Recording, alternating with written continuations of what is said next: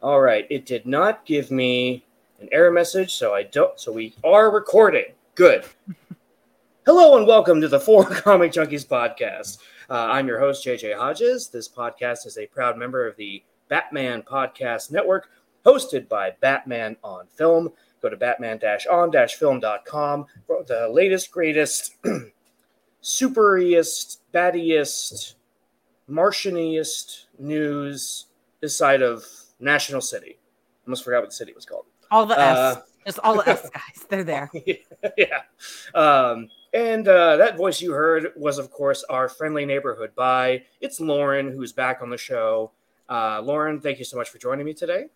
Yeah, thank you for having me. I feel underdressed. JJ here is wearing a Supergirl shirt, and me, the Supergirl fanatic, is not, because I am in PJs, and I do actually not have Supergirl PJs, which is a shame. I should get some. Yeah, duh. But yeah, I've got the Supergirl logo, and by that I mean it's the S and it's a Supergirl under it. So there's no mistaking who we're talking about today. No mistake. It can't be Clark. Sorry, Clark, we love you, but it's not you today. I have many thoughts on this show in particular, but one of the main focuses I wanted to talk about today is the John Jones of the show, who I think I'll dive right into it. I will never forget the episode. I rewatched it, and I was a little bummed that I had to rewatch it. So the episode in season 1, "Human for a Day." Sorry, my cat's just all over my face. All right. I was a little bummed I had to rewatch it because I was like, I remember hating this episode when it came out, and because I forgot that the Hank Henshaw reveal happened in that episode. Yeah. But I also backtrack because that is actually a great episode. I just think the whole, like, the superhero loses their power bit, that's way overplayed in every one of these shows. And even in like Dark Knight Rises, he has to lose his money, right? So Right. That's his version of losing his superpowers, or Batman, of course. But I will never forget watching this episode when it aired. I was working for a company, so I was working in a group home, and so we could kind of watch whatever TV we wanted. And I was trying to sell it to the clients and be like, "Hey, it's superhero stuff. You want to watch superhero stuff?" And they're like, "Yeah, sure." And we watched. So it was this episode, and so the lead up to it, for those of you who don't remember, was Alex was convinced that Hank Henshaw either had her dad killed or, was a part of him being killed or did kill him, whatever. And there's a lot of mystery around the Hank Henshaw character for the first few episodes. And I'll never forget when she finally corners him and he says, "I am not Hank Henshaw. So I'm actually from another planet." And he morphs into John Jones. My jaw hit the floor. And I believe my exact words were, "What the fuck?" Because that was not a twist I saw coming, because they really were leaning into that he was some version of Cyborg Superman, right? I mean, that's in the name, right? He was Hank Henshaw. He's going to be the Cyborg Superman, because he would do Super E stuff, and his eyes would glow red. And I was like, "Oh, there it is. There's that Cyborg Superman." But kudos to the creative team, to Greg Berlanti, to I guess it was one interview I read, and who knows if this is true, if this is just a story they told. But I guess from what I understand, it was Jeff Johns' idea, because somebody had said, was like, "Oh, I wish we could use Martian Manhunter on the show because he's such a great character." And he was like, "Well, why don't you? You go ahead and do it. That'd be great." And they're like, "Well, where would we fit him?" And he said, "Why doesn't he just be Hank Henshaw?" And then that's where the story came up. And that's probably true. Jeff Johns back then was, I believe he was CCO for DC Comics. So, he had his hands in all the television and film stuff that they were doing. And for better and worse. He did some very he did some good things. He did some very unhelpful things, which is pretty much how I just describe him in general. It's you His pick what you focus on with him. his TV stuff was really good. Like he was co-creator on The Flash, wrote Mm-hmm. some of the episodes on there, wrote a couple episodes of Arrow, which are really good. And you know his comic book stuff. I mean, I said it a long time ago when he and Ivan Reis are together. You know, Blackest Night stuff. That's like some of my favorite comic books ever. And I also joked, and I told both of them this when I met them in New York Comic Con years and years ago. I said, you know, the two of you could do like a Daffy Duck comic, and I'd say it's the greatest comic in the world. So, Yeah. so who knows? So, but you know, and then the movie stuff was, well, it's very Zack Snydery. But anyway, but Yeah, he should have run Wonder Woman too. He should have not done that. Him and Patty Jenkins had no yeah, business writing that film. yeah, I think they needed they needed somebody there to go, are you sure we want to go full on Richard Lester Superman 3 with this movie? So Yeah, I think there are times where, yeah, I think some creators need to realize that they don't do it all, and that's okay. Like, Patty Jenkins doesn't need to be a director and a writer. You can yeah, direct, and that is enough. and That is and and enough, ma'am. she's great at it too. Hmm. And also on the Patty Jenkins for a minute, I was thinking about this because I was listening to a podcast where they talked about her walking away from Thor 2, where she Hmm. was like, you know what, I just couldn't get into the story, and that's probably a, financially speaking, a really stupid decision because you're going to work for Marvel and get this giant paycheck, but you Hmm. got to admire the integrity that she was like, I can't do this, I don't like this, I can't work with this, you know. So Yeah, that's interesting. She walked away from that, but she wrote Wonder Woman 2 story. Like, so it, you know, it's interesting how that works in life, huh? it does, but you know, what are you gonna do? But anyway, so let me ask you. So we're back in like I guess it was like 2015, 16 Mm. when this episode happens. Um, I know a lot of the discourse online was that people were like, "Oh, I called it, I called it, I called it." I did not Of call it, course. so I don't Hmm. know if either they're lying or if I'm stupid. But the truth must be somewhere in the middle there. What did you think of that reveal when Hank suddenly is John Jones? It literally changed the show going forward. It did. I think well, to be so full disclosure, I did not watch this originally when it aired, like season 1. Okay. I got into the show a bit later, unfortunately.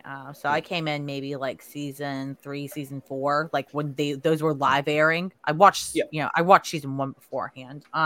Sure. But when I saw the reveal, it definitely surprised me. I definitely didn't expect it. And what's interesting is I think it kind of helped add that extra superhero layer that was kind of missing in the first season for a little bit, in terms of like, yes, Supergirl's a superhero, but like the thing about season 1, so it was on CBS, so it was written by different writers than, Hmm. season 2 and 3, and not just your normal writer turnover between seasons, but literally an entirely different creative team.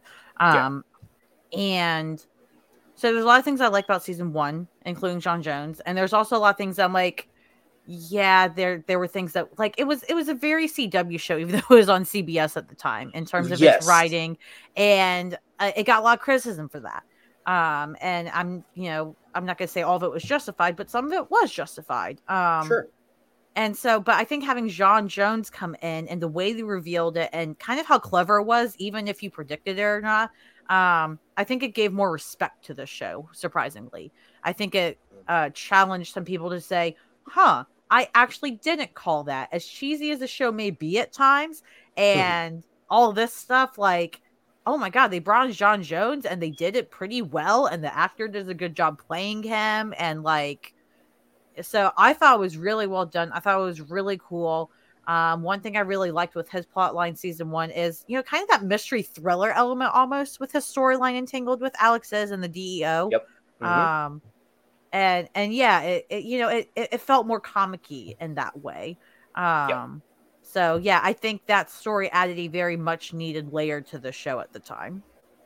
It, you know, it was nice because we kept hearing about, and this is part of my issue with season 1 Supergirl, is that we kept hearing about Superman. We kept hearing about how cool Superman was and how respected Superman was and everything, and yada yada. And there's nothing wrong with that, because that comes from the comic books. That's part of Kara's story is, and it's something I would argue that the character still struggles with in the comic books is. Yeah, that's not her fault. That's called the writers can't fucking move on, and editors, but pardon my language. No, you're totally good. But that's a big part of it is her trying to navigate her story outside of Superman's story. Mm-hmm.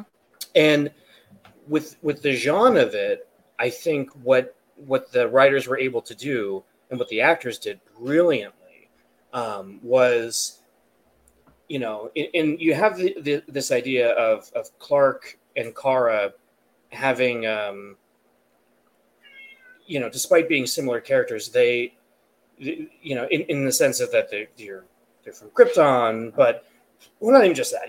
That's silly. that's very, Well, I just mean, like they're very no. I get what you're saying. They're very similar in even morality and what they believe in, hope, help, and compassion for all. That's Kara's thing, but at the same time, Clark would completely echo that if he didn't have his own saying. Yes. So I think what the show did really, really well was when you think about Superman, you think about Ma and Pa Kent. Like those are the parents he knew. He grew up with them. So one of the things that I think Smallville did really, really well, especially in its earlier seasons, was he had this wonderful relationship with his parents. And then when he finally, quote unquote, meets Jor-El's not great, So right. It's that kind of tragic story of, adopted kid wants to meet his real parents, but his real parents are assholes, Mm-hmm. And then you get Kara. Well, Kara's in a totally different boat, and let's we'll stick with the how the show does it, which is completely different from how the comics have always done it with Kara, where she remembers her parents. She remembers living on Krypton. She remembers all that. So when she comes to Earth and she lives with the Danvers, that's not her family. At least that's how she feels for a long time, right, in her life. Mm-hmm. It's just not, there's, and there's when we meet Eliza, and she has more storylines as the show goes forward. She even says like, "Oh, this is my adopted mom, Eliza," right? She doesn't say, "Oh, this is my mom, Eliza." So there's having that qualifier. It adds a little bit of, dare I say, coldness, right? Because it's immediately like, okay, she doesn't think of Eliza as her mom. I mean, it's I like to think of it more as a distinction because, like, and it does have it does have that coldness like feeling to it, of course, but it's more distinguisher for her because it's very hard when you grew up on one place and you were there for so long and then you're just somewhere else and you basically have no choice but to, adjust to it. You're gonna resist it, but whether you want to or not. Kara's not a cold person and all that, but she remembers her family, and it's also hard to be like, hey, these can be my parents, and so were they at the same time. People think they have to choose. So she definitely goes through that. Absolutely.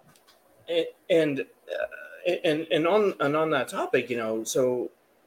But what Supergirl did really well, what a lot of these CW shows have done, superhero shows have done really, really well, with the exception of like Black Lightning, because that wasn't like a nuclear family. What was the idea of this is the family I made versus the family I was born with, right? Like Arrow, like his parents failed the city, right? The Flash, like you have failed this city. Yeah. The Flash, like his mom's killed and his dad goes to prison, so he has this whole other family that he grew up with, and then ended up marrying, his the little girl he shared a bedroom with, which is not weird. Yeah, I was gonna say there has to talk to a wrong person about that, and they get very upset. I'm not saying they're wrong too, but man, like I'm not saying they're wrong either. I'm just saying, like you're not wrong. Mm-hmm. It's weird. You said whatever. You know, stranger things have happened, I suppose. But then you have Supergirl, who her parents are dead. At least until what, like season 4, when her mom comes back. I think it is. Is 3 or Yeah. 4. Well, and yeah, it's really cool. Like I loved that with Eliza, they got Helen Slater to play her eventually, which was Yeah. really cool. So like the OG Supergirl essentially played her. That was really fun to see. Yeah. And yeah, I like the found family. I think that's so important to the show. And I think it's especially important for Kara's character because, she gets to kind of learn and prove to herself that she can feel compassion for everybody, that she doesn't have to choose Mm-hmm. just one or the other to be family, like and yeah, like you see this in so many Arrowverse shows, like it's all found family. Mm-hmm. And I honestly, I think that's more realistic. Like how many of us like love every single person we're blood related to? None of us, like no one. The list Absolutely is not. small, yes. Hmm. And I can kind of relate to that, the idea of the found family, because not that my dad was like a bad guy, like the thing I always like to say is that my dad, like on paper, he did everything right. We always had food, we always had clothes, we had roof over our head. He just wasn't, still isn't, the most emotionally available person. Hmm. And my mom just like mentally wasn't always there, so it's Hmm. like growing up, and you kind of, when you're in situations like that, inadvertently you latch on to other people, like, oh, like this, like my best friend's mom is always quick to say that, oh, that's this is my son, when she talks to Hmm. me. And I told her, like, when my daughter was born, I was like, what do you want to be called? And she was like, oh, she can just call me Jerry. I'm like, okay, but if you want to be called something, you can be called something. Like if you have a nickname you always wanted, like Nana, or uh, whatever, whatever Hmm. nicknames people have for their grandmas. Um, but yeah, so to see that in these superhero shows, and see how Alex does latch on to Hank, and she looks up to him, she loves him, like even before the Jean reveal, it's why she feels so betrayed in those first few episodes, right? Because she's like, I looked up to this guy, I trusted him, and he might have killed my dad. And Yeah. then when she learns the truth, then it's like, like like we said, the whole show shifts, their whole relationship changes, and even extends to Kara, and he kind of becomes their father in a lot of ways. Yeah. And I think that that's so, it's so well done, because I got to give it to Greg Berlanti, and I mean, like, boo Andrew Kreisberg, but let's separate the art from the artist. He was a good writer, and Sarah Schechter, I think, is that how you say her name? Who wrote a lot of the episodes? I think she was a showrunner. No idea. But they kind of, from where I'm sitting, they understood the assignment, which is that, sure, we can have all these fantastical superhero stuff. We can have the Bizarro Supergirl, and we can have the Red Tornado, and we can have White Martians, and we can have Agent Liberty. But none of that means anything if we aren't emotionally invested in these characters, Hmm. and putting them together and giving them this found family vibe is was it's what makes these shows memorable. It's like, I didn't just buy the Supergirl shirt because I thought Melissa Benoist was hot. It's like, I love that show. She is, Right. but um, Obviously, if anybody follows me on Twitter, they know I'm a simp, so it's fine. Everything is uh, fine. just if you want to fill your podcast for an hour, just say, so what do you think of Lena and Kara, to Lauren, and then Don't do that. I will embarrass myself. I will also probably ruin your day because I won't shut up. I will pull up my bookmarked fanfics. I will traumatize you. It will get adult very quick. No one needs that. exactly. So, but that's why we're not talking about Lena today. That's that'll just be asking for trouble. Asking any woman that has eyes. I mean, man too, but especially any woman that's attracted to other women. It's over. We're all lame. um, but yeah, you get that you get a really good sense of who of these characters, and they have these really great arcs where, you know, when you have that found family side of it. But the cool thing about it is when you have that found family as an adult, it isn't just like they get to help each other. Like when Jean struggles, Car is there to help. Mhm. So it's not just Jean always rescuing Kara or anything. Right. You know, it's them. And not just like literally, but like emotionally, right? They have these great arcs, and I love the one episode where it opens with them flying together, and he's kind of giving her some tips and saying, "Why don't you try this? Why don't you do this?" And she kind of but she's just excited, but she's sort of not listening because she's excited, thinking like, and she says like, I never get to fly with anybody, like, Yeah. and it's awesome seeing these relationships, where you and I, we can't relate to flying with anybody, but Right. we can relate to the idea that, oh, here's this person that I really admire, and now we have something in common that we can share, and it's this beautiful connection, even if he's not going to be smiling and going, yeah, that was a lot of fun, which Yeah. I think she tries to get him to admit it was a lot of fun, but he doesn't, or something like that. Yeah. But it's really great stuff, especially. And then later in the season, when he and Alex are kind of on the run because he gets in trouble for being an alien hunting other aliens. uh, Yeah. Even though, isn't that also what Supergirl was doing? You bunch of hypocrites, but is it because he's black? Fair. Kind of. But anyway. I mean, they talk about that in the show. There's moments Yeah. where, like, I don't remember what episodes, but I remember there are specific moments where, like he doesn't kind of address that. It's like, why did I choose to stay in a black man's skin on Earth? Yeah. He could have chosen to be a white man and easily blend in with the world or whatever. And Yeah. he does talk about that, which I thought it was really cool that they actually did address that in the writing, like even once. Yeah. I thought that was kind of a risk they took writing wise because it could have backfired very easily. Mm-hmm.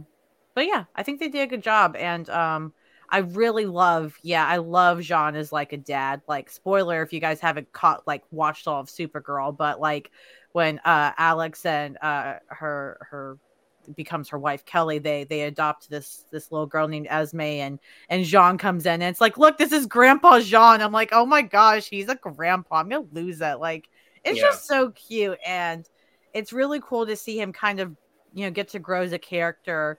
Kind of like how Supergirl does more at the beginning of the show, where you get to kind of see him over the progression of the seasons, become more open and confident that, hey, this is my family. I'm grounded Yep. here. I'm not at war like I was on Mars. Right. And Right. the Mars stuff became so big in his storyline in later seasons. But Yeah. yeah, him and Alex were such a strong center point of the show in season 1. And actually, I kind of forget that sometimes. Mm-hmm. But when you watch the season, you can't ignore it. It's Yep. so well done. It's and what's interesting about it is the dynamic really started. So, well, let me put it this way: it's that I felt like I was going to hate the character in the beginning, and not even like in a you love to hate villain type of way, like because Sure. we all thought he was Hank Henshaw for the longest time. Yeah. So I just kept thinking like the pilot of Supergirl is not its strongest episode. Let's put it that way. It's good, but it's not great. And part of that was because I just was like, I'm so sick of these authority figures that are just like, you don't belong here. Go back to, getting coffee for your boss, blah blah blah. It's like, ugh. Can we get over this stupid fucking trope? Yeah. I think that's why it worked well too.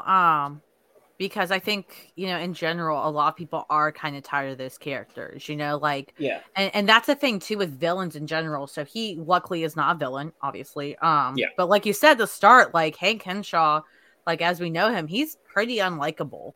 Yeah, He's very militant, like do it or else kind of guy, or like, well, do it because I said so. You shouldn't be questioning me.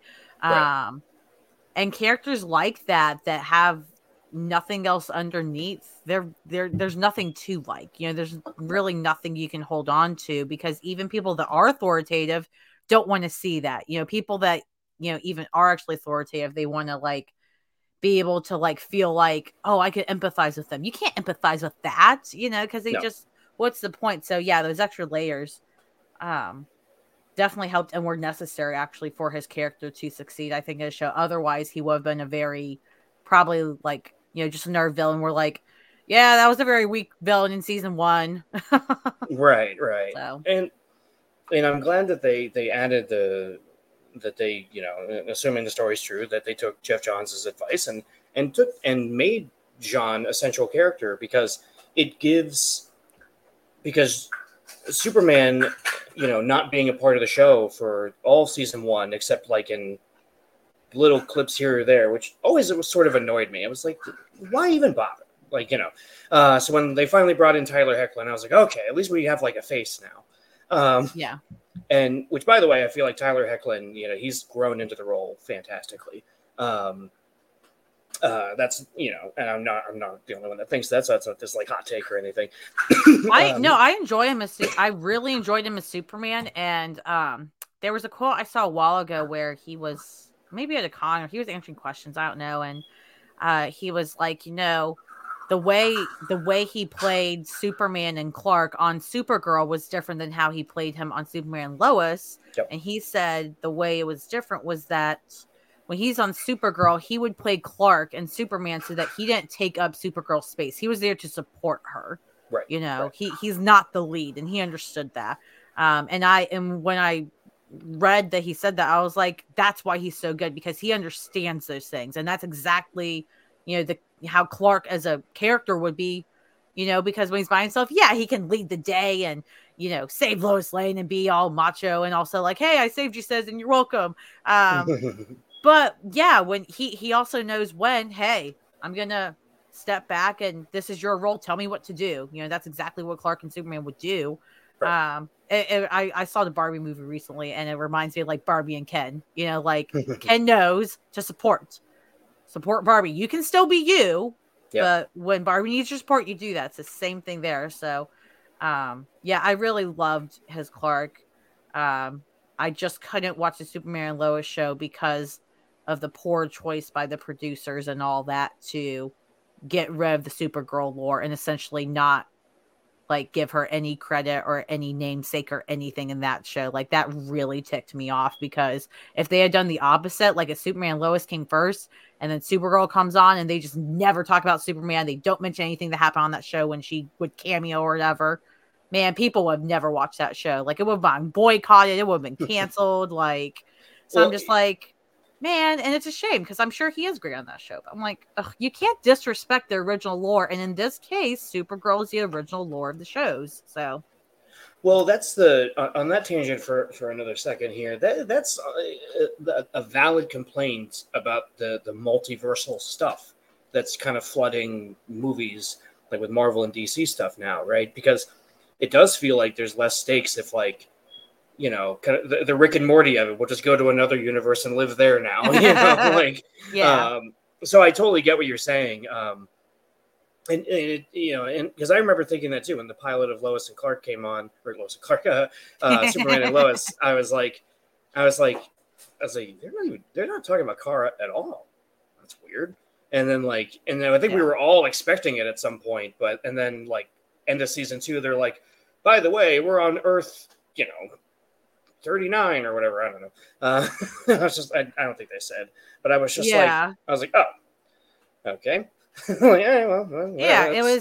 was just such a cheap cop out for whatever reasoning they had for really not doing that, which we probably will never know, so we can all just assume what we want. But yeah, and I mean, like not only is it annoying, like multiversal wise, but it's just so disrespectful. Like, again, if that was done to Superman's character, everyone would riot because people respect Superman. He's a legend, blah, blah, blah. And I'm like, well, so is Supergirl. Like, dang, like, come on. Like, and again, she came first this time in the case of the show. So Yeah. it's just about having respect for the characters. And it's just frustrating for me, I guess, as a fan of hers that, the disrespect for her character, it's always overlooked, because who cares? And I'm like, I care. And that was the cool thing about the show Supergirl, is that in a lot of ways they brought prominence to a lot of characters that never otherwise got the time of day. Like John Jones, Yeah. he never got the time of day since maybe the Justice League animated show. And Oh, yeah. even then, like, he still wasn't like, wow, he's the best. People, we, only still talk about Superman and Batman and the Flash and stuff, which is cool. Don't get me wrong. But so it was really cool to see him get that time of day there. And like characters like Lena Luthor, who is from the comics, and she's also blonde in the comics, and she's also terrible in the comics, the original Lena Luthor. Like, she was supposed to be a guest star in season 2, and then she became so big, and then look where that went. So it is really cool to see what shows, kind of like you said, with the found family, and like, these characters that we otherwise have been like, why are they making this show? Nobody cares about that character. And I love that, especially for Jean, because I think this show helped bring him back into the light a little bit. And I'm hoping he comes back into the light again, because the end of that show should not be the end of John Jones being in mainstream media. I totally agree. And also, kind of a little bit of a come at me, bro, kind of feeling here. But the reveal of Hank Henshaw as John Jones, greater than General Swanwick as John Jones in Zack Snyder's Justice League.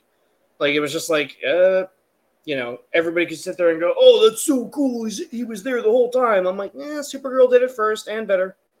No, I would agree. I mean, well, and, anytime you bring up Snyder, everybody starts getting big feelings, whether you want to complain against it or, troll the trolls, or whether you're the trolls. But I barely remember that reveal, to be honest. I barely remember it. Because again, it was so poorly done. And I think that show Supergirl deserves a lot of credit for, kind of helping Jean Jones' character out again in mainstream media and introducing people to him. Even if that's not your favorite version of him, that's totally okay. Yeah.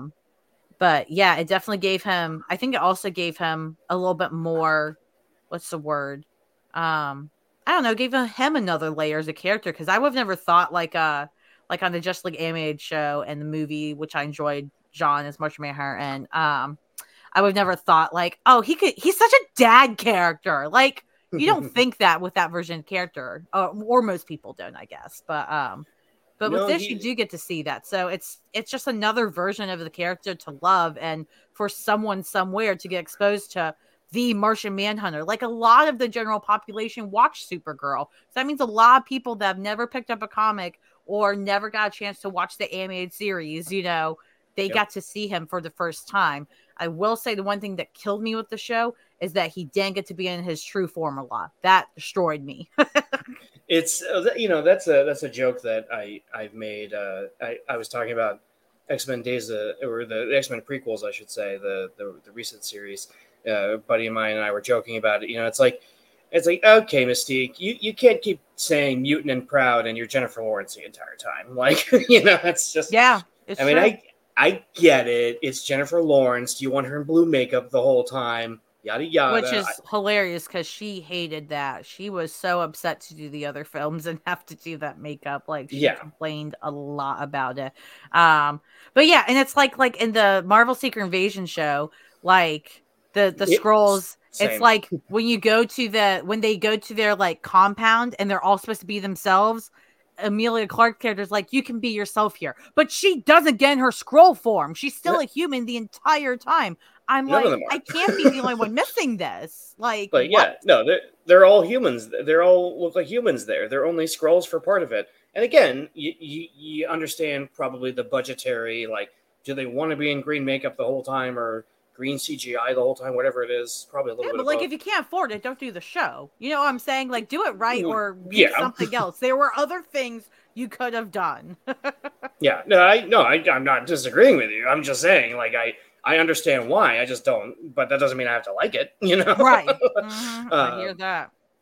But one of my favorite Jean, that found family moments that has never left me from season one is, so it happens pretty early in the season. It has like halfway through, like where Alex is the one that kills Astra, and Jean basically says, I'll take the heat for this because if Kara finds out it was you, she might not forgive you. And then it's a couple episodes later when Alex does confess and she says, I killed her. Like I had to do it. It was, it was a horrible choice, and I know what this means, and I know you'll probably hate me, and I'm really sorry. And Kara hugs her, and Jean starts to walk away, and Kara grabs his hand and looks at him and is like, stay. And it's this beautiful moment. Like, I'm getting chills talking about it because the emotional reality behind it, I'm sitting there going, look at this beautiful show and how they, how modern storytelling, when you want to subvert expectations, you can do it in a really great way where they could have gotten 3 or 4 or 5 episodes out of Kara hating Alex and blaming her for the death of her aunt and not forgiving her, or hating Jean for lying to her or whatever. They didn't do that. They subverted the expectation by Kara forgives her immediately.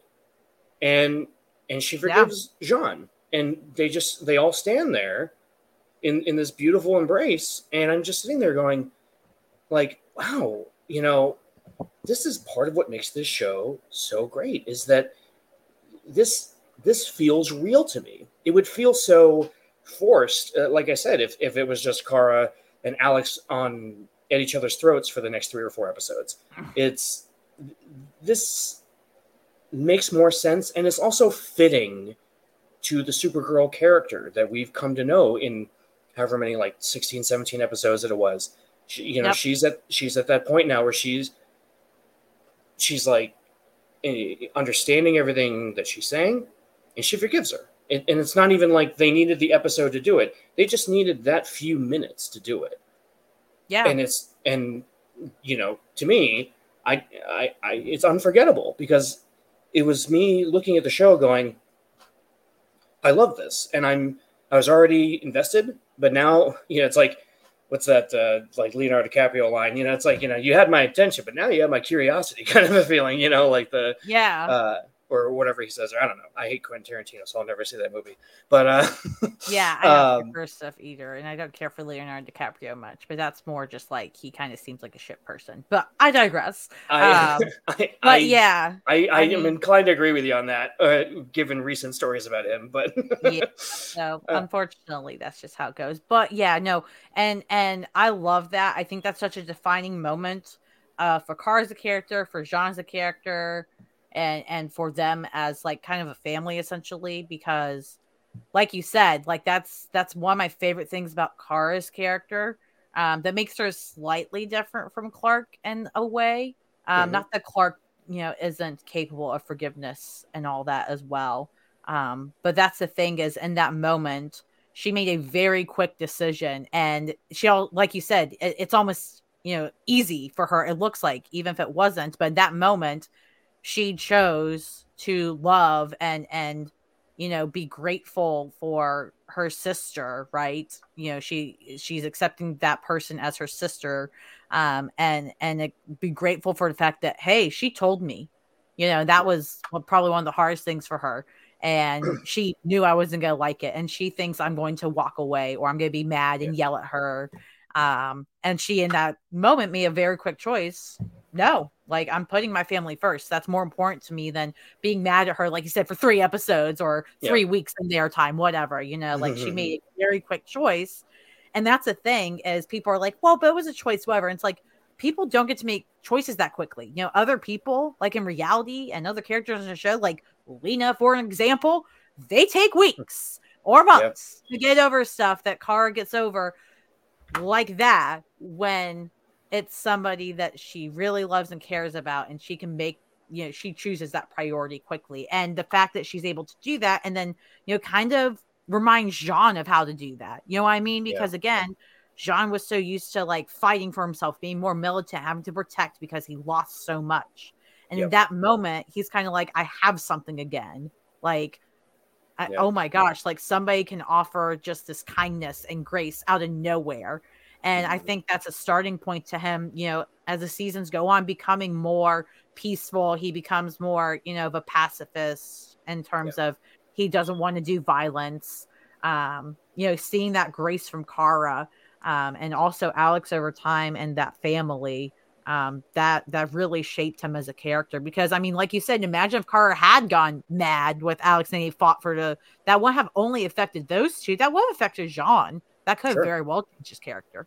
Yep. So Well, because he did say that he killed Astra, because he mhm. was immediately like, if like I'll take the heat because she'll expect it from me as opposed to Yeah. you. Mhm. So it so the, and that character wise, that makes sense why he would do that, and it also makes sense in the moment why they did it, for so Kara wouldn't get angry with Jean. She would just kind of understand. But then later, when it's Alex, it was a great thing about the Supergirl character, because in the comic books, in the comic books around that time, especially with the New 52 and everything, Kara was a hothead. I mean, she was literally a Red Lantern for a while. Mhm. uh, she would just kind of fly off the handle, and I never really cared for that kind of story, because I liked the idea of her being a compassionate, caring young woman who was willing to forgive, was willing to be the bigger person when she had to be. Um, Yeah. I don't care for I kind of grew to despise those storylines of hers. Like, it's cool to see her as a Red Lantern. Like, wow, a Red Lantern, holy shit, she's like beating ass. Like that's the cool factor to me. sure. But with Supergirl, a trope I've seen a lot with her in the comics is, like you said, the angry, manic woman, basically. Like, oh, here she goes again. She's always angry. Oh, that's Superman's hot-headed cousin. She's Right. literally called that. Yep. And Yep. it really frustrates me, especially being a woman myself, and how, like, the second we get angry, that's how you're labeled forever as a woman by certain people. You become the angry Difficult. bitch. Yeah, you Yep. become difficult. The second you get emotional, it's like, oh, she can't handle it. So yeah, I liked that. And that's one thing I love with Kara's storyline, the first season too, is how they tackled her processing her anger and despair over Krypton still. Hmm. And not that ever left her as a character. She'll always be sad about Krypton and things like that. But the Sure. anger she fully got to process for the most part. And with Red Tornado, and like, I love that they showed that, hey, she could get that. She could process that, right? She could see all that grief and feel it and feel all that anger, get it out, like, in a fairly healthy way for being a Kryptonian. And then, she could go about her day and still be herself, still be the kind, compassionate, hopeful, person that she is. She wasn't always forever angry. And for seasons going on, it wasn't always her like, oh, now she's angry again, guys. Oh, we gotta deal with this again. Hmm. I really appreciate that, and I think, part of that influence on her too was John, throughout the Yep. seasons. He as she kinda helped ground him, I think in the first season, he, becomes, kinda like you said, her father figure and mentor, and helps ground her whenever she starts to kinda drift away again or she's struggling. Yep. He's one of the people that helps pull her in, which is really cool. And it's a much different, but still fitting characterization from like the Justice League animated series, where Sean was very empathetic, and because being a telepath, could he knew what everybody was thinking, what everybody was feeling, so he was a very empathetic character, but could still be a badass when he needed to be.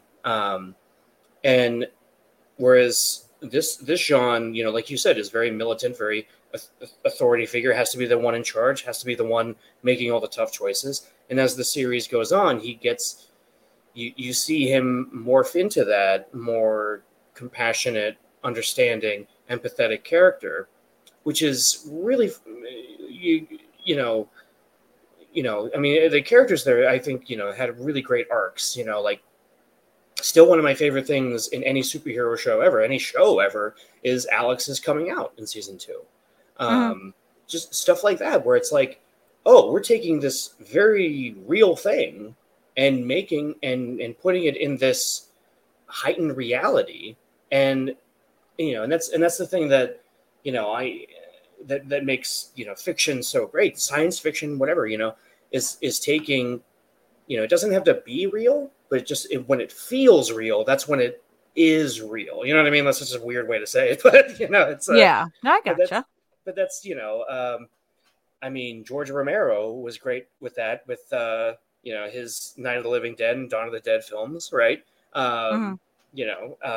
It's like, oh, there's a message here, like this isn't just like Right. zombies killing people and it's fun horror stuff. And same with this, it's not just like superheroes punch them up and save the day, and it's Super Friends where they smile and laugh at the camera at the end. It's like Mhm. there's an emotional reality. There's a feeling of, wow, like these characters, they're going through stuff and they're going through it in believable ways, and Mhm. uh, and again, that subversion of expectation where we're not just watching Jean just like his character never went backwards, right? Like he never, it's not like he revealed himself to be Jean Jones, but he was still like Hank Henshaw, like a dickhead, right? Like Right. he embraced who he was once he was able to, once the kind of the heat died down on him, from Right. the government trying to hunt him down and everything. Right. And he has some good stuff with Dean Kane's character, and say what you will about Dean Kane, and I have said plenty, but it was great to have these moments. There were some flashback moments where it's just Jean and Jeremiah just kind of talking and getting to know each other, and it's like, wow, this is kind of cool. This feels, it's nice. And having, we were joking off mic about how these shows go on too long. There's 22 episodes. It's like, okay, that's enough. There's too many. But Yeah. at the same time, it is nice to have those beats where we can slow the story down a little bit and just spend some Mhm. time with the characters and get to know them. Because some of my favorite comic book issues have done that, where there's just like Brad Metzler when he was doing Justice League. Mhm. He deliberately, Brian Michael Bendis did this, when he was on Superman, especially his Ultimate Spider-Man, he was very good at this. Where there was just being an issue or two where things would just kind of slow down. Like, hey, we're not going to do a big action issue. This is going to be an issue about, these characters just talking and getting to know each other and getting and realizing that well, hey, maybe we're not so different, kind of a thing, and that can come across very cheesy, very like, dude, like, we get it, all right, but when done well, and I think Supergirl did it really well with these characters, where I'm not sitting there going, oh, okay, I'm going to fast forward to the fight. I'm looking, I'm putting my phone down, I'm leaning forward, going, huh, this is cool too, and Mhm. that's tough to do. And I give a lot of credit to David Harewood, who is very open about his struggles with mental health and depression. And if you've ever listened to the Inside of You podcast with Michael Rosenbaum, his episode is really great, where he talks about how he struggled, how he was in a mental hospital for a while, and kind of how that helped inform how he played Jean a little bit. And it's like, damn, like you just get it. You were able to give us this character that, it's who is very easily overlooked. And this is and I said this in an episode we did earlier this year about Blackest Night, where there's when John comes back as a Black Lantern and he attacks Green Lantern and Flash, and he says, "I'm as strong as Superman." Why does everyone forget that? And it's just this cool moment where you're like, oh, like he's a force to be reckoned with. And Mhm. I think David Harewood understood that to a degree, like this is a character who's just as powerful, if not more powerful than Superman. Um, Mhm. and but at the same time, he's still going to have this gentle nature about him. This, Mhm. the, the teddy bear aspect that I think, we all sort of crave with a father figure, right? That I can go Mhm. to my dad, not just when my car breaks down or something, like I can go to my dad and have a very real, open, honest, emotional discussion with him. You know what I mean? Yeah. Yeah, 100%. It's like, it's the gentle giant trope, even if it's not that I like was he's I was super actually tall going to or say that. big. Yeah. Yeah, it's everybody loves a gentle giant. Like there's something that's fascinating about, somebody that like has all this power, but then like they they just want to be nice, and Yep. people will take that very far on fan fiction. And then other people are just like, that's just so sweet. So it definitely fits that bill. Like I think what was it? I think in the comics recently they said that John Jones has a cat, and I was like, he's a cat dad. That's so cute. Yeah, yeah. So And and I like that he, and he's, another character, like Clark, like Kara, is a survivor of the only survivor of a dead world, and as we come to learn with, I did find some of this story annoying, that there were actually a lot of Green Martians still alive. I was like, well, that sort of ruins it a little bit, doesn't it? But some of it was good, because I thought that Carl Lumbly as his father was great, and just yeah. if you want to elevate your material, put some Carl Lumbly in it. Uh, Yeah. um, I mean, I think, they wanted to go more into the Mars stuff with him, but they were like, how can we do that if everybody's gone? So then it's sure. like, okay, we have to bring somebody back that he's connected with. Like somebody had to have survived somehow. Because otherwise, yeah, it's like, what do you do? Like, does he go back to Mars and fight white Martians? Like, well, you can't do that really with the way the show was formulated. So, like, Well, but I thought they were clever with the White Martians, and it mhm. is a very, it's a not so subtle, you know, North versus South kind of thing with the White and the Green Yeah. Martians. Well, I liked Miss Martian on that show. She was a white Martian, and that was, a Yeah, nice little thrown as well, in terms of he's like, all white Martians are terrible and like you're all violent, cruel beings, and she's like, no, like, again, it's something that seen quite a bit and we will continue to see in a lot of, like entertainment content, in terms of like there's always, like, the few, the terrible majority or even the terrible few of a group don't represent every single person or every single being in a group, yeah, even if most white Martians were terrible somehow, there were still going to be a few that had no desire to be.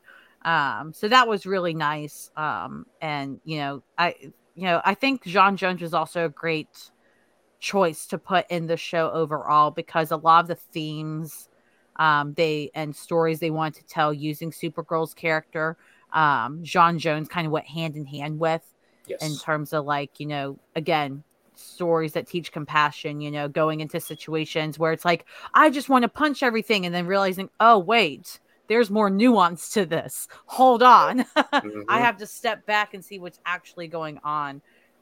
So like, I mean, the show really made John Jones feel more like a real character to me, like somebody that like I could actually see in yeah, real life, even though he's an alien and everything. It's like, wow, like he understands a lot of these issues, and he understands this nuance of being human, even if he isn't.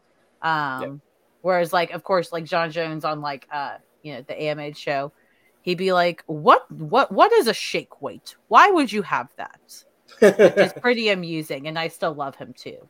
There is that, which is like Starfire on like Teen Titans, right? She, like the, but you mentioned Miss Martian, and I always love that idea that that she's a white Martian, and she tries to hide that because she doesn't want to be discriminated against, much in the same way that Jean didn't want to be discriminated against, for being an alien in the first place. But I think that all that's really great storytelling. I will say though that nothing tops "Hello, Megan" so from Young Justice. So True. um, one of my favorite all time characters is specifically Miss Martian from the Young Justice animated series. Um, but and then now it's like I've been watching Teen Titans Go with my daughter because she's crazy obsessed with it, to the Mm. point where it's like let's play Teen Titans Go, and it's like okay, you know, Here we um, go again. but uh, so she's like, you know, I was like, I think you'll like Raven. Raven's a cool character. But then she gravitated towards Starfire. She thinks Starfire's her favorite, you know, Starfire's her favorite character. So I mean, that's a whole other tangent I'm randomly going on about. But it's just fun to have this, you know, this kid growing up in a superhero filled world, and wanting to show her all this different stuff. And, you know, part of the reason I like showing her superhero stuff isn't just because like I'm a big nerd and I want to show her, you know, like we go to see Into the Spider-Verse, right? You know, it's like, or Across the Spider-Verse, excuse me. You know, it's like, hey, isn't Spider-Gwen cool? But it's also like, hey, but I want you to like this stuff now. And then when you get older, go, oh, wow, like there's more to it than just, isn't that cool? Yeah. You know? Which I think the best superhero stuff has done. So there's a reason I've devoted a whole 2 podcasts to this stuff, you know, with this and Spider-Man, because this, you know, when you have great storytelling, when you have a Miss Martian, you know, afraid to be herself around Jean, when you have Jean who, you know, had to hide who he was for the longest time, and name me a person of color that can't relate to that. You know what I mean? It's just that emotional reality is palpable. It's there, and when it's done well, it doesn't feel preachy. It doesn't feel, you know, like the Full House end of the episode, like, hey, let's talk about what we did wrong and how we can do better, kind of a thing, you know. Mm-hmm. Which a friend of mine and I used to joke about. It's like every episode of Full House ends with, you know, DJ, you know, it's okay that, you know, you're kind of an idiot because, you know, you learned your lesson this time. So you're not that dumb. I was dumb when I was your age or whatever. I don't know. But you can have these stories that are telling you something, and have it mean something. Or you can have a Black Mirror episode about how AI is destroying the world and Netflix is still like, we're not paying you. Yeah. So, I'm just saying, you know, it's like you literally produced an episode about the stuff you're not wanting to do now. Anyway. Yep. But the irony is not lost on me. The money makers. What was it? There's a part in a movie recently. I won't say what it was because then somebody will be like, it's a spoiler. But if I don't say who it is, you don't know what movie it's from. There's a movie where that I saw recently where they're like, no, we're not going to do that. And then somebody behind them is like, oh, it's going to make money. And then they go, okay, yeah, we'll do that. Never mind. What great idea. Like that's exactly how it works. Oh, it makes money. Don't care if it contradicts us. Don't care if it says this. It makes us money. Do it. So I think that was the thought process there. That's funny. And it's true. You know, that's corporate thinking, really. But you know, it's that kind of stuff that, you know, that I and it's funny because, you know, when I talked about my dad earlier, it's like I think my dad sometimes looks at me and goes, why is he still watching like these, you know, cartoons and these superhero things? Like, why does he still care about all that? When it's like, well, sure, like, you know, is it cool when John and Kara are flying together? Like, you know, yeah, that's awesome to look at. Heck yeah. But it's, you know, and is it awesome when Michael Keaton comes back as Batman and acts as a mentor figure to Barry Allen, you know? All that's really great, but none of that means a damn thing if the stories aren't compelling, if the stories aren't, you know, pushing something forward. I don't want to say agenda because that's kind of a dirty word, but you know, isn't that weird how that became a like dirty word? Yeah, I agree with you. I've never heard it said that way, but you're right. It is. It's like agenda, like evil or something. Well, you know, you would know more about that than I would, being, you know, like, say, oh, you know, they're pushing the gay agenda on our kids. I'm like, I'm pretty sure that gay people just want to be accepted, just like straight people are. Just throwing it out there, you know, you fucking weirdo. But don't get me started on my car is not straight agenda, because I will never stop that. And DC is already halfway to admitting it, so I'm on watch.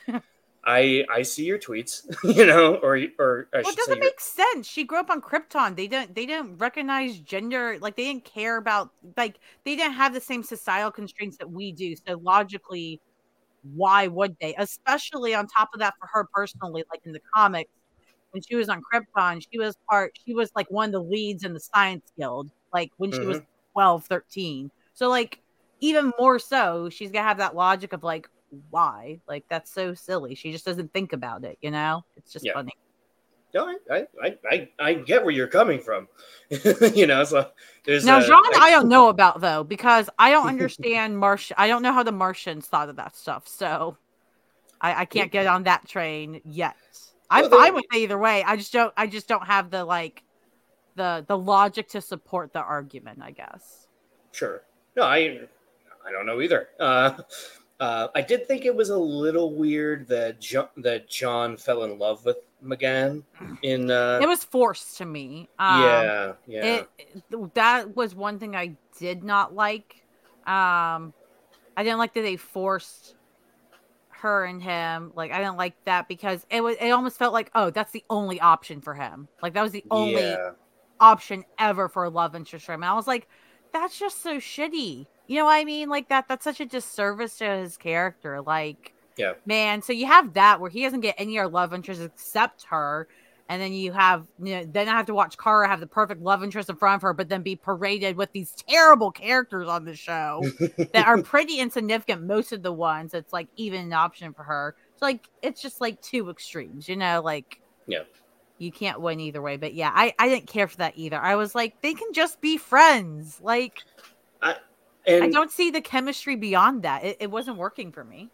well, plus, like, you know, like look at Barry and Kara. They had this cool friendship, you know, Yeah. where like, and you know, would it have been like they could have done like a romantic story for them? And I don't get me wrong, I'm glad they didn't, but they could have. And it's like, you know, I don't even know where I'm going with that, but like, but you know, okay, here's where I'm going with that. Like, yeah, it's okay to just have the platonic female friend aspect to it, or the platonic male friend to it, because you know, anyone who says, "Oh, you can't just have a platonic female friend or a platonic male friend," you know, I would say to that person, why? Like, I have plenty of female friends that not only am I not attracted to, but I respect the hell out of as people. You know, like my first thought isn't, Yeah. "Oh man, what would I do if it was just us or whatever?" Like, no, like, come on, you fucking weirdos. Just Yeah, I mean, that's such an early 2000s thing, you know, like, early 2000s. Like, what do yeah, I do? But I mean, even personally, like, I had an experience, like, a little after college where I was hanging out with, like, a guy I worked with. And, like, we were friends. It was chill. But, like, so in high school, I was friends with a lot of the band kids. So mm, if any of you have hung around band kids, theater kids, or anybody like that, that they're very touchy feely naturally and not in that way, but like they're very cuddly. Like there's yep, limited boundaries compared to like other friendship groups. yep. And so like I'm very cuddly with my friends naturally. So I would cuddle with him. And at one point he tried to make a move and I was kind of like, what's happening here? And he's like, and he was very polite, but he was just like, oh, I've never like snuggled with a woman before and never done something. I was like, really? I was like, that is so weird. But he was so honest and polite about it, and everything was fine. You know, like I explained to him where I was, and it was all good. But I was just like, that's a thing. Like, Yeah, that's so odd to me. So, yeah, like I agree. Yeah, it was just so forced on the show. And I was like, man, like both characters deserve more because that also kind of screwed with Megan's character because then she just became like, oh, well, she's that other Martian that Jean kind of likes. Like, yeah. man, such a disservice. It's like, and they didn't have to go that route. And I kind of liked the idea of, you know, either not just them being friends, but you know, almost the idea that, oh, he's just everyone's dad, kind of a feeling, you know, like, which is kind of how their relationship is in the comic books, right? You know, where they're just he's Uncle Jean, right? Yeah. Um, but that's what it was in Young Justice, you know. I mean, I just gotta say, like, hello, Megan. We don't have to be in love, but what are you gonna do? Anyway, but yeah, I loved. I think having David Harewood I mean, they brought in Cyborg Superman in season 2 of Supergirl, and the less said about that, the better. And if you've read any interviews with David Harewood, he would agree. Mm-hmm. But because he literally had like the cringiest line ever, where he was like, "I'm the Cyborg Superman," and I went, "Ugh, you're a good actor, man, but even you can't pull that shit off." Like, Yeah, Cyborg Superman's not I mean, like, I even remember, like, like the Supergirl Rebirth, I think, because that series came out and it was like kind of mimicking the CW show, yeah, because it came out at the same time, so they kind of wanted it to be kind of synchronized. So right. anyways, but I remember I think the second volume maybe was like Reign of the Superman with her, like, you had a cyborg Superman or something come in. I was like, this plot sucks. I'm bored. But It just yeah, doesn't work because for they, me. but he was like, but he wasn't Kal-El, he was Zor-El, I think, right? I think Um, so, yeah. Mhm. yeah. I didn't read it, Yeah. but I remember reading of it, like reading some of the solicits and going, that sounds stupid. Like, it's like, we don't. Yeah, But that plot. I mean, it's just like robot Superman. Like, how original is that? Like, well, it works. It works for Clark's story, because mhm. especially the whole reign of the Superman thing, it works there. But that's Well, about it. and it's so funny because it's like, how like they're always trying to do equivalents. Like, oh, well, we're gonna, if Superman does this, Supergirl gets this, but it's a Supergirl version of it. Like, why didn't you do like a cyborg Supergirl? Like, what the like, I'm not saying that would have been much better. Like, full disclosure, probably would have not been great either, but like, you could have even done that. Like, Yeah. like, My make it make my sense.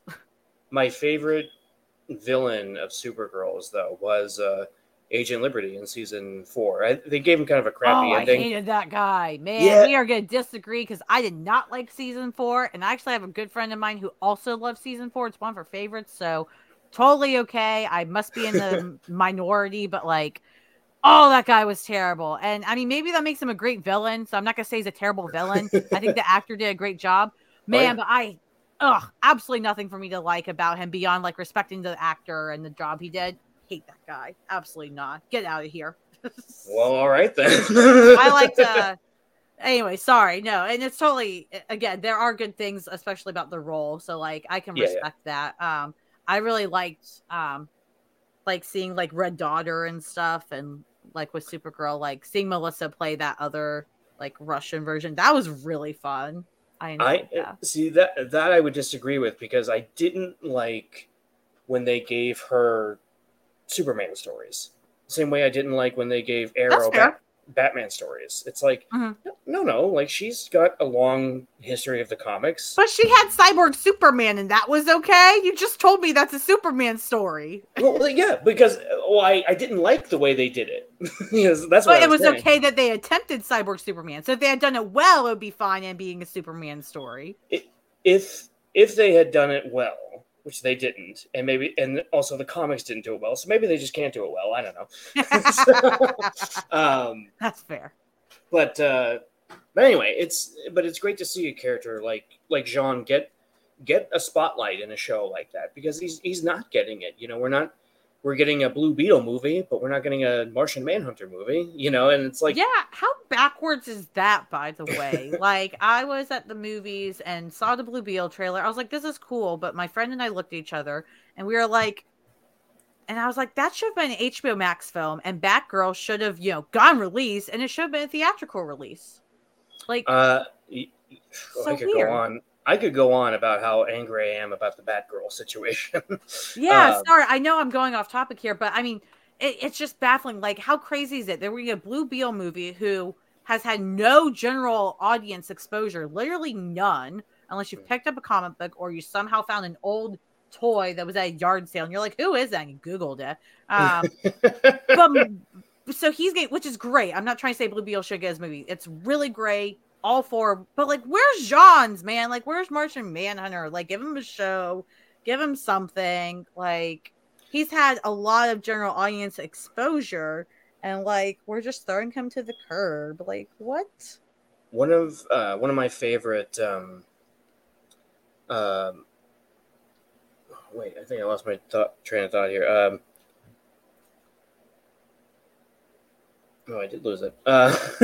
Um, oh no, okay. So it was. I went to New York Comic Con again around when the New 52 was uh, going. Because I don't want to say at the height of the New 52 because I don't think that was really a thing for a while, except for the number ones. Well, when the number ones came out, that was a big deal. But after that, if it wasn't like a Batman or Green Lantern book, nobody really cared. But I remember going to a panel when they were launching the Justice League of America book, and Jean was going to be the leader of it. And I remember Jeff Johns saying, "We're positioning Jean Jones, Martian Manhunter, to be the most dangerous hero in the DC universe." And the whole room erupted in cheers. And I was like, "Huh, I would not have thought that. I would have thought that was like the opposite way to go." But people love badass Jean, I guess. And don't get me wrong, he is a badass. And David Harewood, understood the assignment several times in the show and made him a badass. But before I ever thought of Jean as a badass, I thought of him as very empathetic, very just kind of cool, calm, collected, like he was on the animated series.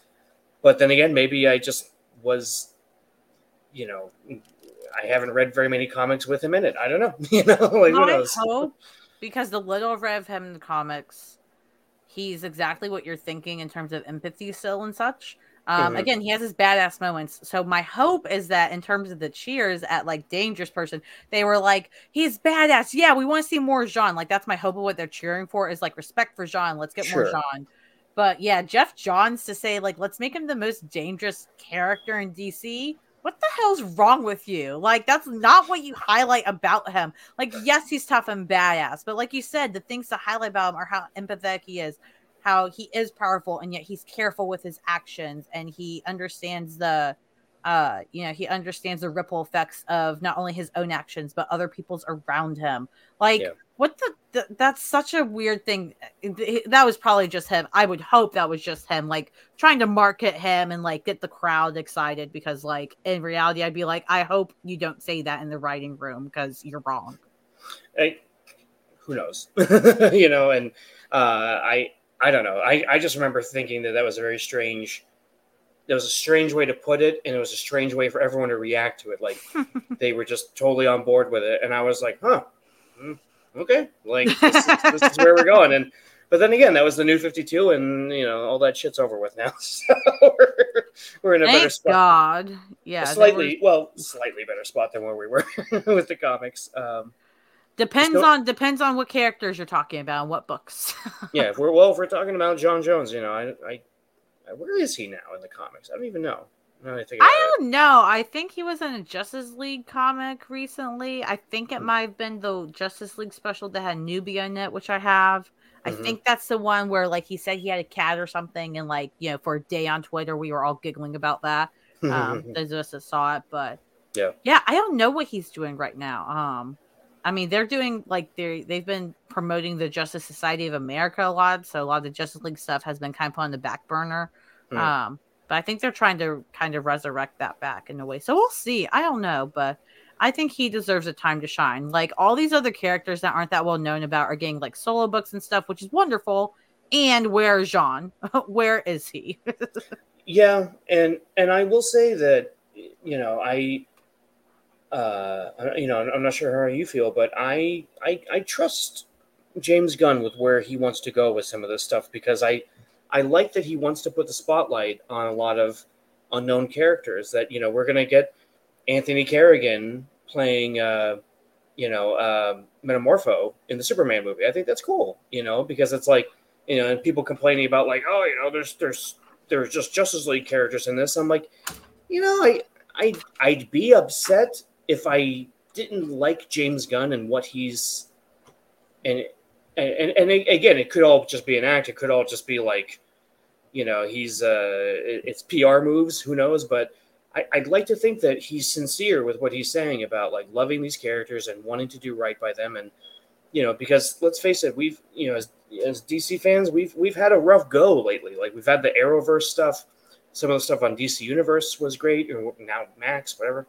But it's like it's been it's been a rough couple of years, with when you think Yeah. about like Black Adam and um, The you Rock's know fuckery, essentially. yeah, Yeah. yeah, and just the weird the I gotta say, you guys, it's weird the way you talk about Snyder and how you put him up on this pedestal. It's weird, To okay? be fair, I agree. And at the same time, it really isn't that much different than how most people put male directors, which are the majority of directors, by the way, that we see in mainstream films, on pedestals, other than it's just rather than just a few like cinephiles, like film lovers talking about this male director and their group, and then the rest of us can be oblivious to it.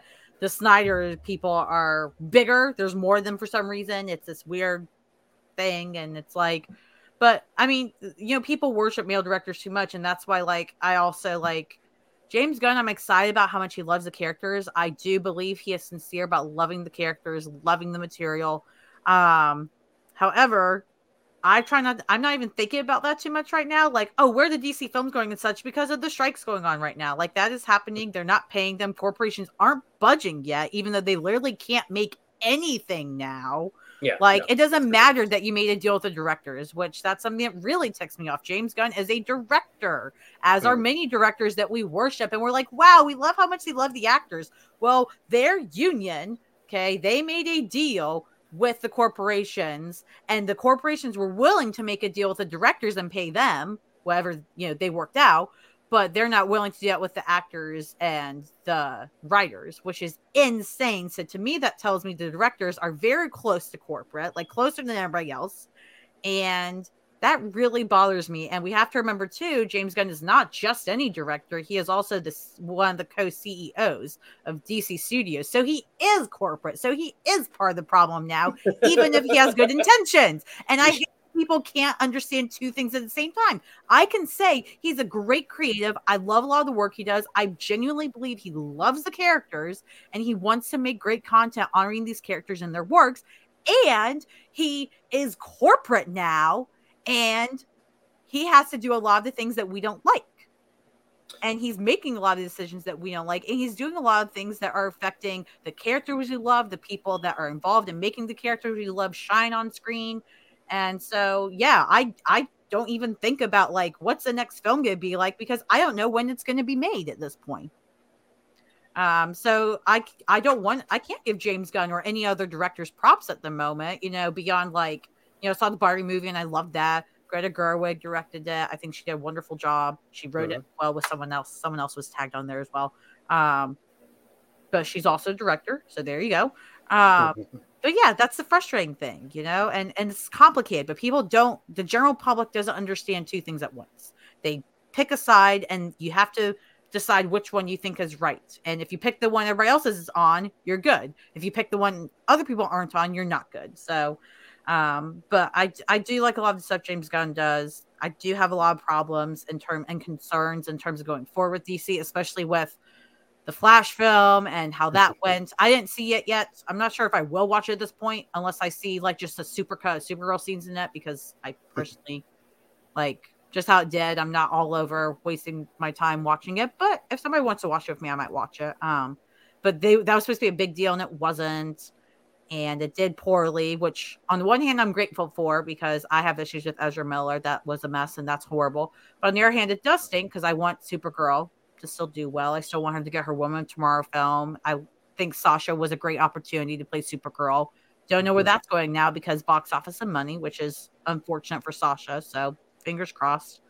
Anyways, I'm totally rambling, but yeah, like I think, and also I think James Gunn picks favorites. I think his favorite characters get choices first. Um, Sure. which, again, that makes sense. We all have our own biases, whether we try to or not. So I can't totally fault him for it. So yeah, I hope it's some like things get resolved and they, are paying people and we can get back to all this stuff. That yeah, like I hope that at some point he's gonna be like, oh yeah, Sean, I should do something with him, right? Like Yeah. maybe they'll write him into the Supergirl Woman Tomorrow plot, even though he's not in that comic. it could work. They could put him in that comic with the way that story's written and the alien worlds it's on and such. They can make it work. I'd allow it. Put him back in there. Give him a starting point back with the Nurse Supergirl thing, and then see where he goes from there. That could be cool. I would be 100% down for that.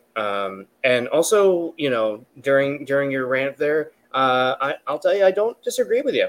Like the idea of Gunn being corporate, so being part of the problem. There's, it's like, and you're saying all that, and all I could think during all that was just like, man, she's right, and how. And I don't mean this as a knock, but like, how fucking frustrating is it that you're right with the general public not being able to understand two things at once, because I remember saying just real quick as we're wrapping up here, after the Will Smith Chris Rock thing, right? I remember thinking, and I texted my sister, I was like, I still like Will Smith and I still like Chris Rock. And she was like, yeah, you're allowed to, that's okay. And I was like, yeah, okay. And I was just like, all right, that's a whole other conversation, but it's just one of those things where it's like, and just on a political thing, a friend of mine put this really well, where he's like, politicians want us to think that we're either red or blue, but the truth is that the majority of people are purple, right? And this isn't the time or the place for it, but there's, I'm pretty liberal, but there's quite a few things every now and then that come up that's a conservative value or a conservative thought process that I'm a little bit like, nope, I'm with that. That's me there. Yeah. I mean, it's the same thing. Like, you can put in Marvel DC terms, red and blue, right? You literally have DC blue, Marvel red. That's not me trying to say Marvel is conservative. Okay, guys, I'm just doing it for the sake of, they literally have a red logo and DC has a blue logo. So yeah. It's okay. So like, I'm not saying one's good or bad. Okay. Yeah. But Marvel and DC fans will fight over that. But like, I mean, you can't put it that way because it's like, well, Marvel's better, DC's better. Like, again, like you said, people argue about that. I only read Marvel. Ew, I only read DC. Marvel's a terrible publisher. Like, they do this. And again, but most people, they just read what they enjoy regardless of publisher. Like you said, same thing with voting. Like, in terms of politics, the fight is never to make a red voter blue or a blue voter red. The fight is to get the people that are in the middle, the purple, the gray people, to come to their side. That's the fight. It's the same thing with these films. People are like, well, they're trying to get Marvel fans to like DC, and I'm not going to. It's like, no, they're not. They don't care. They know you watch Marvel. They don't give a crap. They want to get the people that don't go see superhero movies a lot. They want to get people that are like, superhero movies are dumb to say.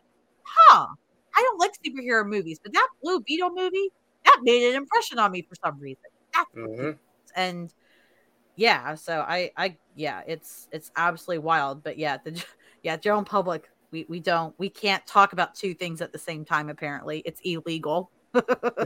It's the bit in Superman 3, right? The Richard Pryor's like, 2 keys at the same time. Yeah, exactly. You can't do it. Whatever. But anyway, all that to say, Jon Jones is great, and I loved his arc on the show. Like I said, just an unforgettable moment for me when he was revealed on the show.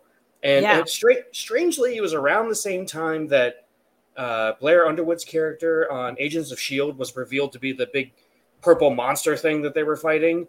And all I could think was just like, man, they're giving these black guys the coolest twists in these superhero shows. And they were both kind of similar, although the one we thought was the villain is actually the hero, and the one we thought was the hero was actually the villain. So that's kind of weird too. Again, it was literally within like the same week, I think, because I think Supergirl was on Mondays, and I think Agents of S.H.I.E.L.D. was like Tuesdays. So it was something like that. About right. Mm-hmm. Yeah, it was really bizarre. And I remember that happening that way, and texting my sister going, "Did you see this shit?"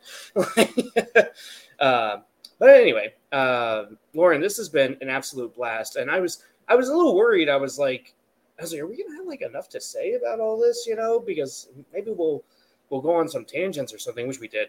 But I think largely for the past, almost 90 minutes here, we've stayed mostly on topic. So that's been great. So thank you so much for joining me today. Yeah, thank you for having me. Yeah, I feel like we talked about 1,000 things. We did. So thank you for putting up with my rants as well. But yeah, no, I mean, that's the thing. Like, I mean, that's what's really cool. Like with the Supergirl show is there's so many different things you can talk about. Like you can talk about her character, you can talk about Alex, Sean, and then they all come together. Like, there's just 1,000 things to talk about. And I think there's so much more to come with Sean's character over time. I at least hope so, because I mean, I know Supergirl's getting some stuff coming up as she deserves, which I'm thrilled about. But Jean does too, and I think it's interesting though, and slightly unfortunate.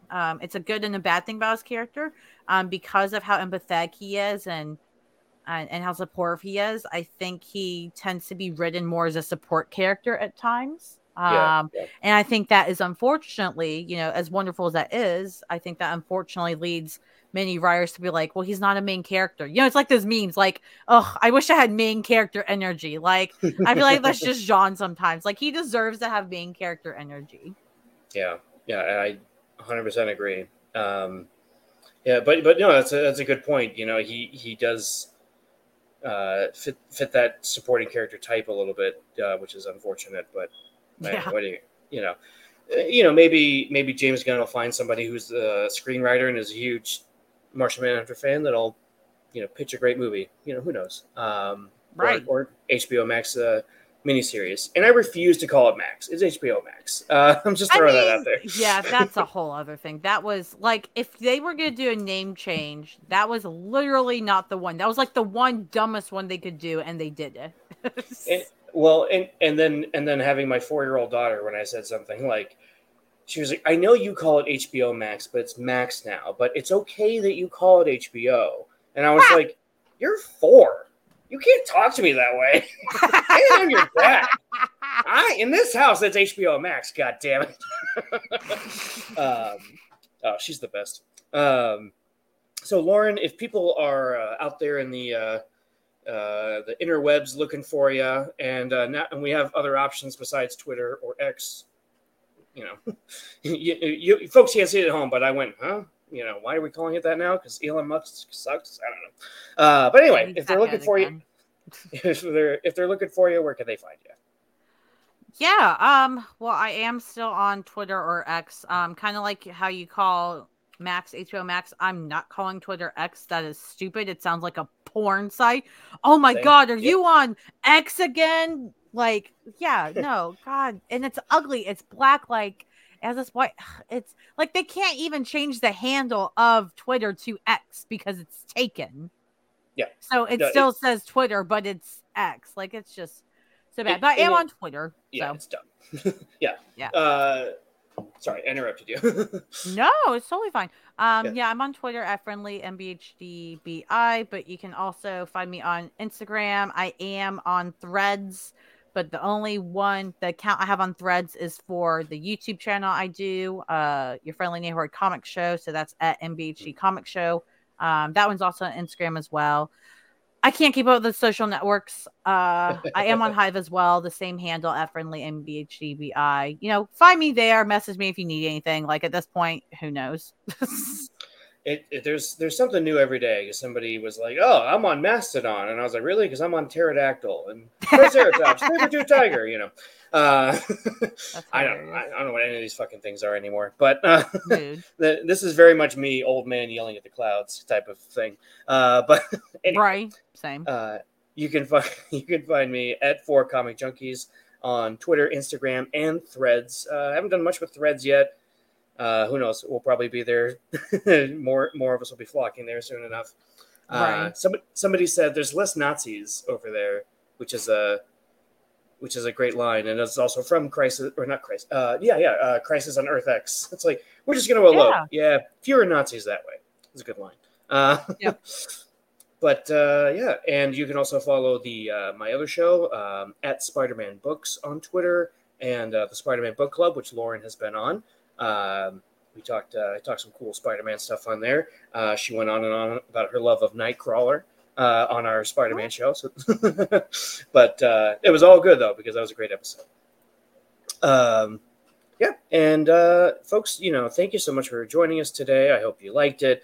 I had a lot of fun. And before we go, we just have one more thing to say, which is hello, Megan. because I just love it. You gotta say that every time you can because it's great. It's hilarious. Why wouldn't you? Like, who gets to talk like that just to talk like that? You know what I mean? I know it's great.